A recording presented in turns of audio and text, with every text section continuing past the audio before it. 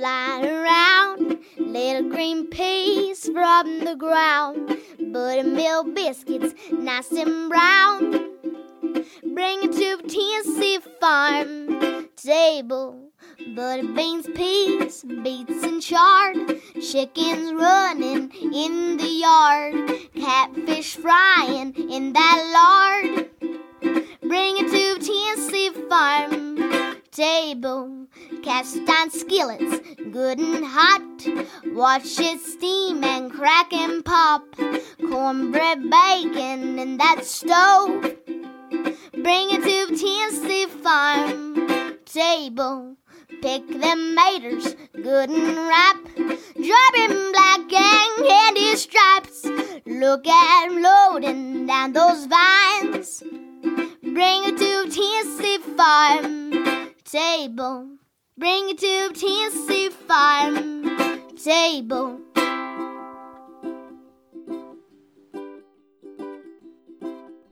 Welcome to the Tennessee Farm Table, a show dedicated to the people of our Appalachian region who produce, prepare, and preserve our local foods and agricultural products. This is your hostess, Amy Campbell. And today we are setting the table with some special Christmas recipes, a fun story from our regional local seed and story-saving friend, John Kuykendall, and a neat story from James Beard award-winning food writer Ronnie Lundy on the topic of pinto beans. I sure do want to say thank you for tuning in today and being my guest at this big Tennessee table, and let's get started. Today we are setting the table with a question: why do we all eat pinto beans? Today in our Appalachian region, the term soup beans is synonymous with pinto beans. We talk a lot about saving heirloom varieties of beans on this show, and with so many varieties of heirloom beans that have been handed down by Native Americans and kept alive by generations of people living in the mountains, how did pintos become the default bean for the Appalachian table? As told by food writer Ronnie Lundy, it involves coal camps, coal mining, labor riots, the company store, and the loss of the ability to garden, save seed, and maintain food sustainability. Here's that James Beard award-winning writer, Ronnie Lundy, to shed some light on this topic. And Ronnie Lundy is the 2 times James Beard award-winning food writer and author of Vittles, An Appalachian Journey with Recipes. You know, there's the great mystery of why we eat pinto beans, which we don't know the answer to for sure, because pintos are a Mesoamerican southwestern bean. We have a gazillion varieties of beans that could be, you know, those beautiful cranberry beans and the Christmas beans and blah, blah, blah, you know, and you know, if you grew up when I did and you had relatives who were growing their dried beans, your soup beans would be brown or red, but they wouldn't necessarily be pintos, you know. But pintos, Bill Best believes that, and Sherry Castle was the person who started trying to track this down, and she ended up talking to Bill, and Bill believes that in the Depression, pinto beans became like such a commodity. They became so inexpensive compared to the work of planting and growing that people just started substituting pinto beans. And they logically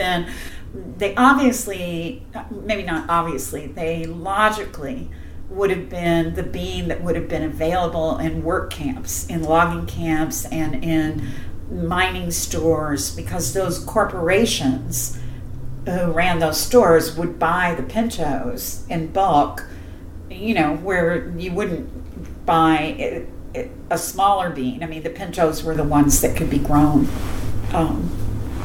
in the sort of more corporate agriculture way, you know, on the bigger farms, as opposed to in your small garden. And so they became the bean of choice, you know, for people, because they were so available and they taste really good, but they're not actually native to Appalachia. Boy, that is edifying. It makes me wonder, too, the life in the mining camp itself. No room for a little garden, no time to tend the garden.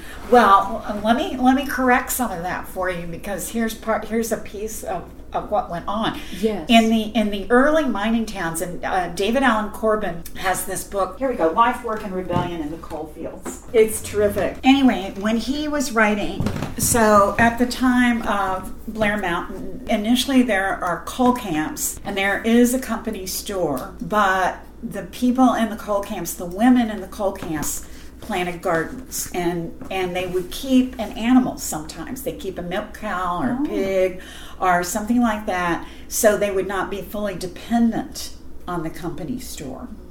And there's a quote in here, it's in Vittles too, but one of them, the national mine organizers, talks about the fact that the miners on strike in Eastern Kentucky and West Virginia and Southwest Virginia are better fed and healthier because they have their gardens.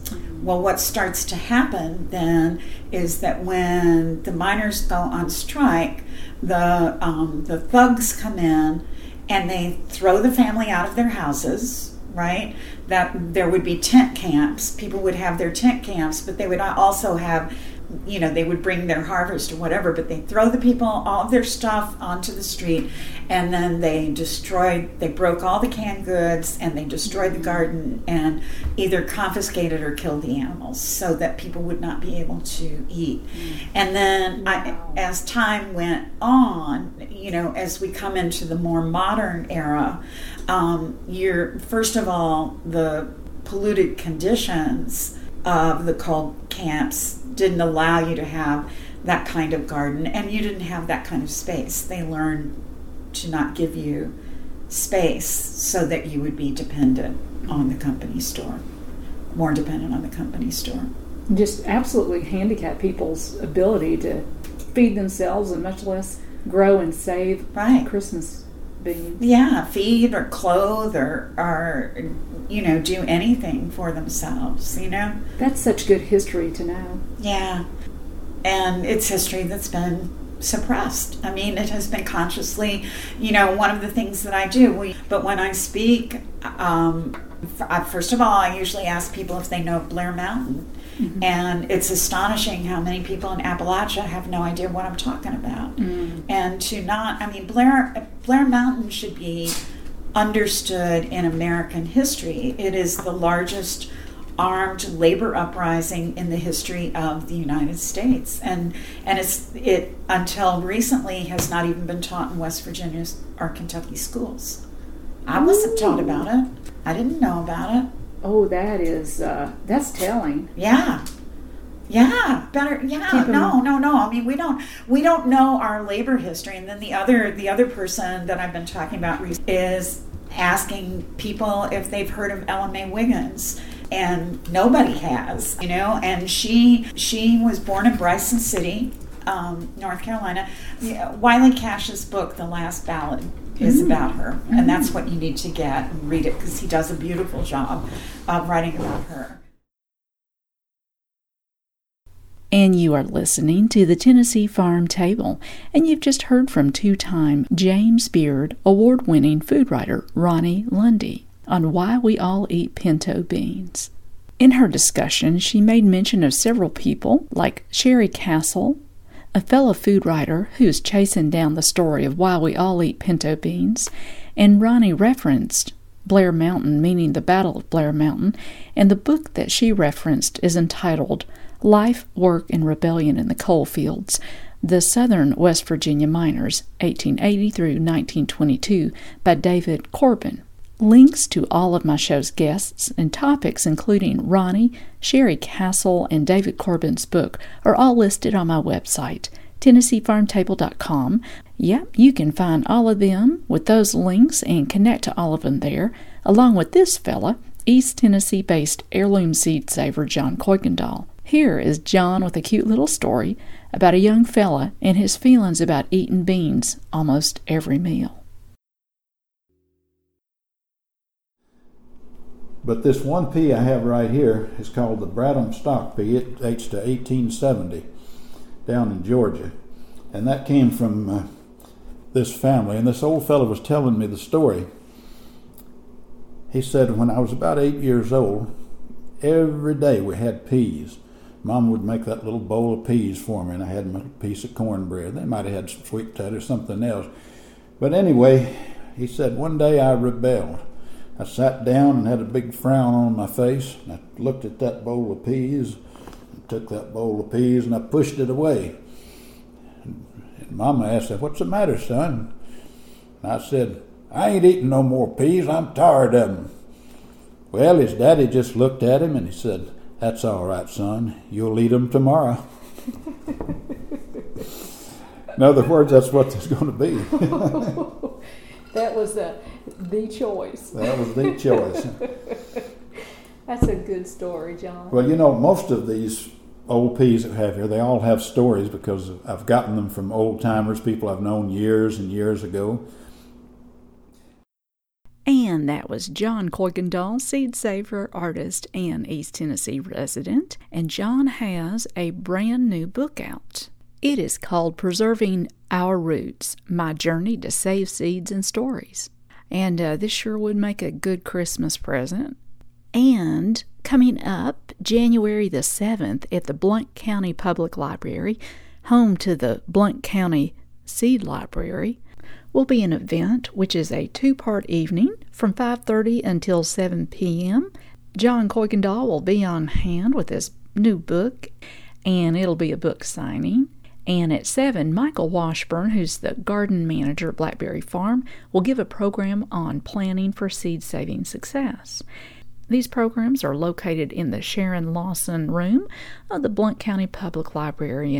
And always, I've got links to all of this and my guests at TennesseeFarmTable.com.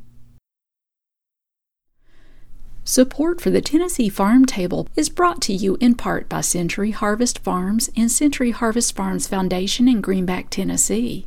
A sustainable farm in East Tennessee producing 100% grass-fed beef and other wholesome farm products. Preservative-free grass-fed charcuterie, preserves, pickles, and jams. Also home to the community-serving, food insecurity fighting Century Harvest Farms Foundation. Details at centuryharvest.org. And here's Shane Atkins with the song Beans and Taters off his CD, Stomping Ground. And after Shane, we'll hear from Fred Sauceman with his Potluck Radio segment with Margaret Carr and her festive red and green pear salad that her family likes to make this time of year.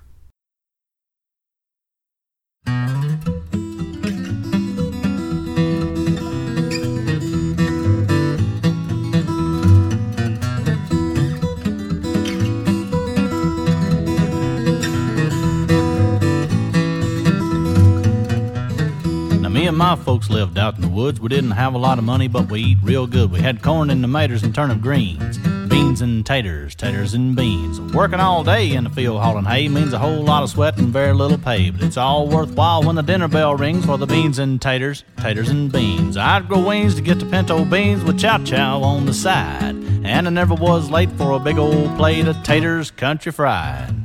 You can have shrimp and caviar. None of that stuff won't get you too far. Won't stick to your ribs if you know what I mean. Like beans and taters, taters and beans.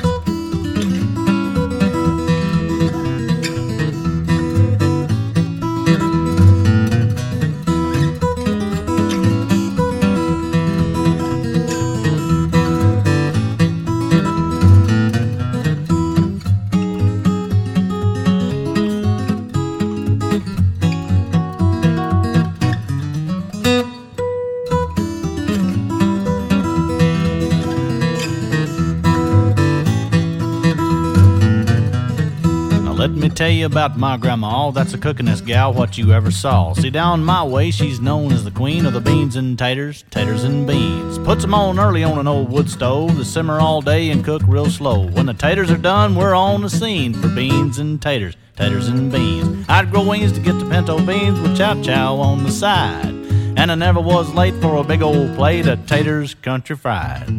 If you want your kids to grow up strong, take my advice, you can't go wrong. Put hair on their chest, make them fill out their jeans on the beans and taters, taters and beans.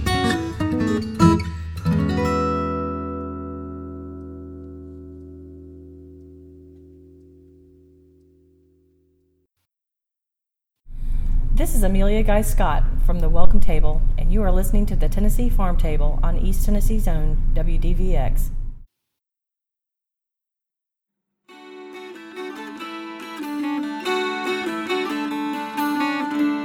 This is Potluck Radio. I'm Fred Sauceman.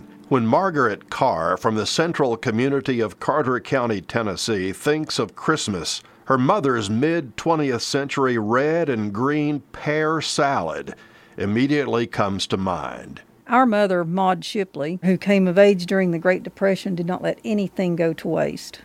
When she was young, she was a nanny for a family, and during World War II, she worked at Holston Ordnance in Kingsport making RDX, an explosive, and later on worked at Jess Larkin's Bakery in Elizabethton. She became a stay-at-home mom at age 42 and began a traditional 1950s, 60s lifestyle for us. She had a way of making everyday things seem special, though. She made bunny cakes at Easter, snowman cakes at Christmas, and every year a decorated birthday cake for my sister and me. She grew a garden and canned the produce without the benefit of a pressure canner. August in our house was like a sauna at times. In addition to our garden, we always welcomed gifts of fruits and vegetables from family and friends. I remember getting pears one time, probably from our cousins in Watauga, and of course Mama proceeded to can them. The thing that made them special to us kids was the fact that some of them were red or green. She had added a drop or two of food coloring to make them pretty. These pears were used mostly at Christmas to make pear salad. Pear salad was presented on a small plate with 5 ingredients. On a bed of lettuce leaves were 2 or 3 pears, cottage cheese, mayonnaise. When we discovered Miracle Whip, it became Miracle Whip, and grated sharp cheddar. We thought it was the most elegant thing in the world, worthy of the pictures in the Better Homes and Gardens cookbook. She could take very simple ingredients and turn them into masterpieces of flavor and frequently presentation. For Potluck Radio, I'm Fred Sauceman. And coming up, let's hear a second Potluck Radio segment from our friend Fred Sauceman of Johnson City. This one is on a classic German confection, Stollen, by the hands of a Mossheim, Tennessee resident who moved to East Tennessee from Germany.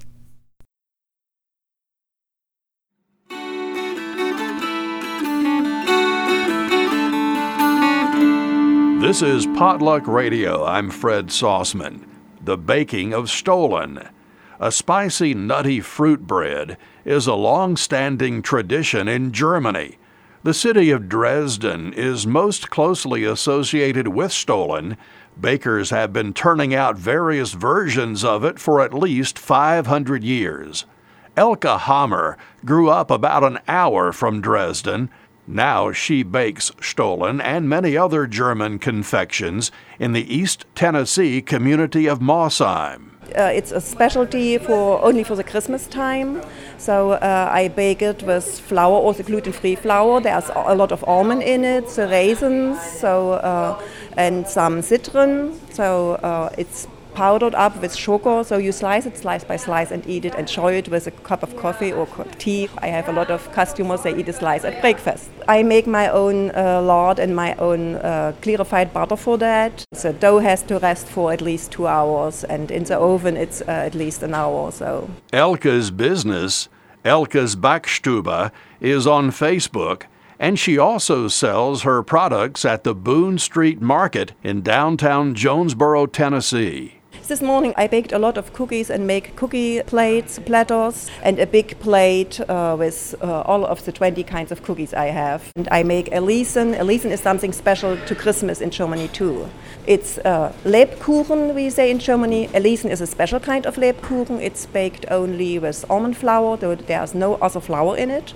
So I ground up almonds with citron, lemon peel. There is some cardamom in it and honey in it, so very delicious. People really like it. For Potluck Radio, tasting the sweet flavors of Germany, I'm Fred Sauceman.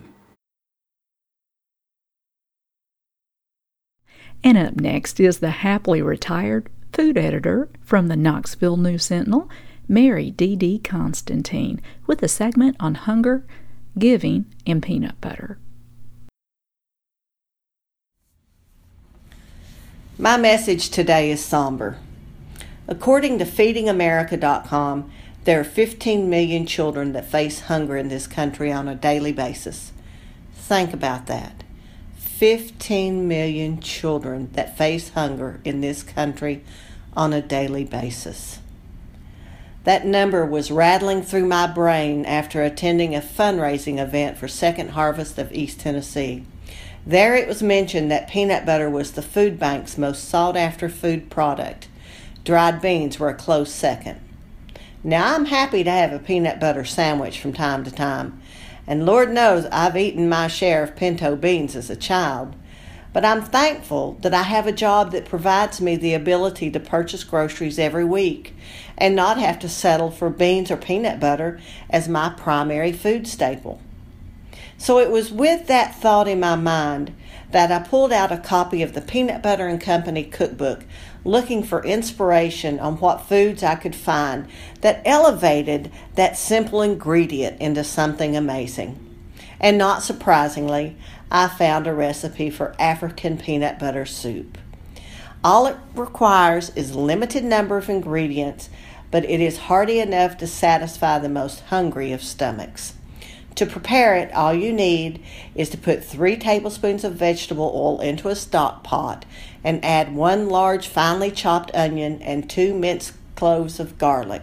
You saute until the onions are translucent and then add 6 cups of vegetable stock or chicken stock and 1 cup of peanut butter, and you can use smooth or crunchy. Stir over medium heat until the peanut butter is incorporated into the stock, and then stir in 2 large sweet potatoes that you've cut into cubes, a 14.5-ounce can of crushed tomatoes with the liquid, a half of a teaspoon of cayenne pepper, a half of a teaspoon of ground cumin, and salt and pepper to taste. Simmer for 45 minutes or until the potatoes are softened, and then it's ready to eat, and that's enough to last you a couple of days. So please, the next time you have an opportunity to help your local food bank, remember that peanut butter is an ingredient that you can donate, and it won't break your bank, but it may very well be the highlight of someone else's day. This is Mary Constantine with the Tennessee Farm Table.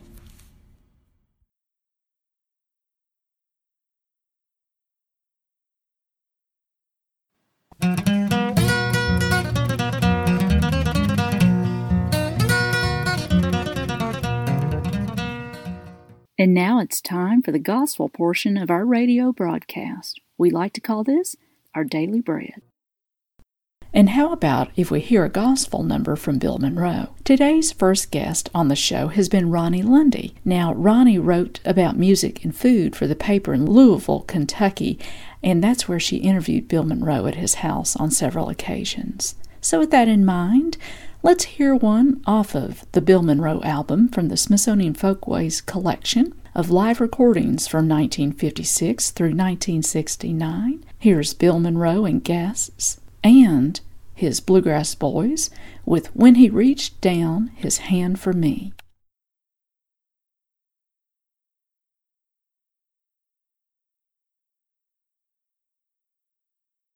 Mac Wiseman, Don Reno, Bill Monroe, and the bass voice of Benny Martin, When He Reached Down His Hand for Me.